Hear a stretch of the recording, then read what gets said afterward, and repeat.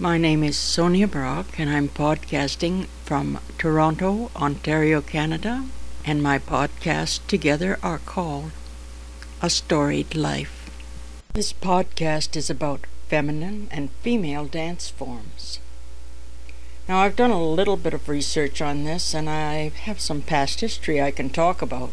One of the things that got me started, I spoke about in a previous podcast, was a dancer my dad spoke about. He was in World War I in the RAF, and the stuff he talked about was a lady called Lottie Collins. Well, I looked up Lottie Collins in Wikipedia and found out she wore flouncy skirts and that she kicked very high and people could see her leg or legs.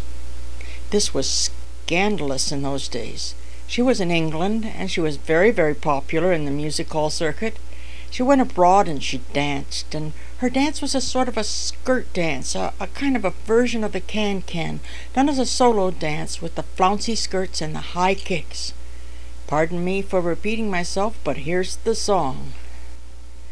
Lottie Collins lost her drawers, will you kindly lend her yours, 'cause she's going far away to sing ta-ra-ra-boom-tee-ay, ta-ra-ra-boom-tee-ay, ta-ra-ra-boom-tee-ay, ta-ra-ra-boom-tee-ay, ta-ra-ra-boom-tee-ay, and so on.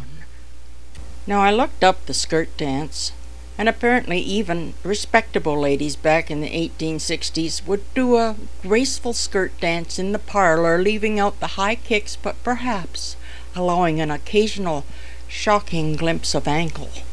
Can you imagine? When I went to youtube.com to try and look up skirt dance, what came up was belly dancing. And my goodness, the costumes those ladies wear. Aside from being a belly dance, this dance form with the costumes and the pom-poms and the spangles and what have you is a skirt dance. It gets around. Leaving out all the percussive effects with the heels and the graceful postures and the castanets, when you just look at the costume, flamenco is also a skirt dance. Now, burlesque, and that's what I'm working up to, is not a skirt dance. No, the skirt is off, or if it's on, pretty soon it's off. My first husband and I decided to take our vacation just around where we were living that time in Detroit. I'd never been to burlesque and I wanted to see what it was like. Well, I did. We went downtown to this hall that was like an old movie palace. There was even a pit orchestra, absolutely essential for emphasizing the bumps and grinds and for the drumrolls, etc., needed by the comedians for their punchlines. Comedians like Eddie Cantor and Milton Berle got their start in vaudeville, which was a theater show featuring an assortment of short acts, sometimes called bits or sketches. Burlesque was the last shaking gasp of vaudeville. There were actually baggy pants comedians, but I'll get to them in a minute. But first, the ladies. The ladies wore pasties with tassels on them, and one very talented lady could twirl these tassels in different directions. I wondered if she had a motor or how she did that. Each artist that came on as we watched this review, a different shtick, a slightly different take on that same old thing, and the music from the pit orchestra was a hoot because it was going boom da boom, boom da boom, boom da boom, boom bump as they moved their flesh in different directions. Boom da bump, there goes one hip. Bump da bump, there goes another hip. Bump da bump, boom, boom, a triple pelvic thrust. I found it entertaining. I wouldn't say it turned me on.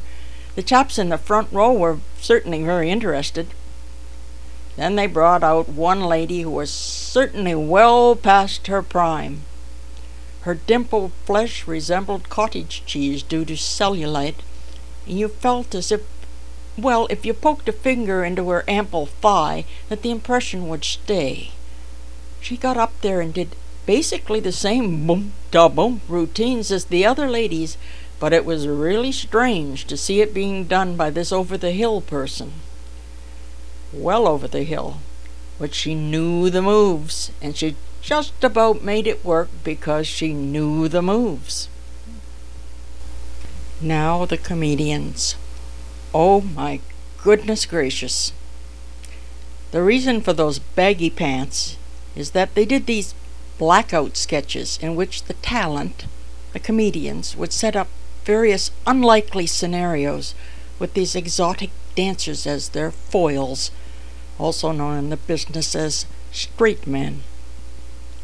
I can tell you that the exotic dancers were much better at bouncing their flesh around than they were at acting. I never really heard such wooden dialogue in my life, but there they were.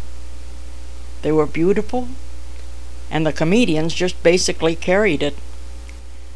Now they'd get to a point where they were going to do something very, very, very naughty with these ladies. Then they'd reach into those baggy pants held up by suspenders, searching for something down there, and bingo! The lights would go out. It was a blackout. They did quite a few of these blackout sketches. It was part of their routine. The comedians were pretty funny in their own fashion. It wasn't prime-time television humor, but it was what it was, and what it was the last gasp of the vaudeville comedian.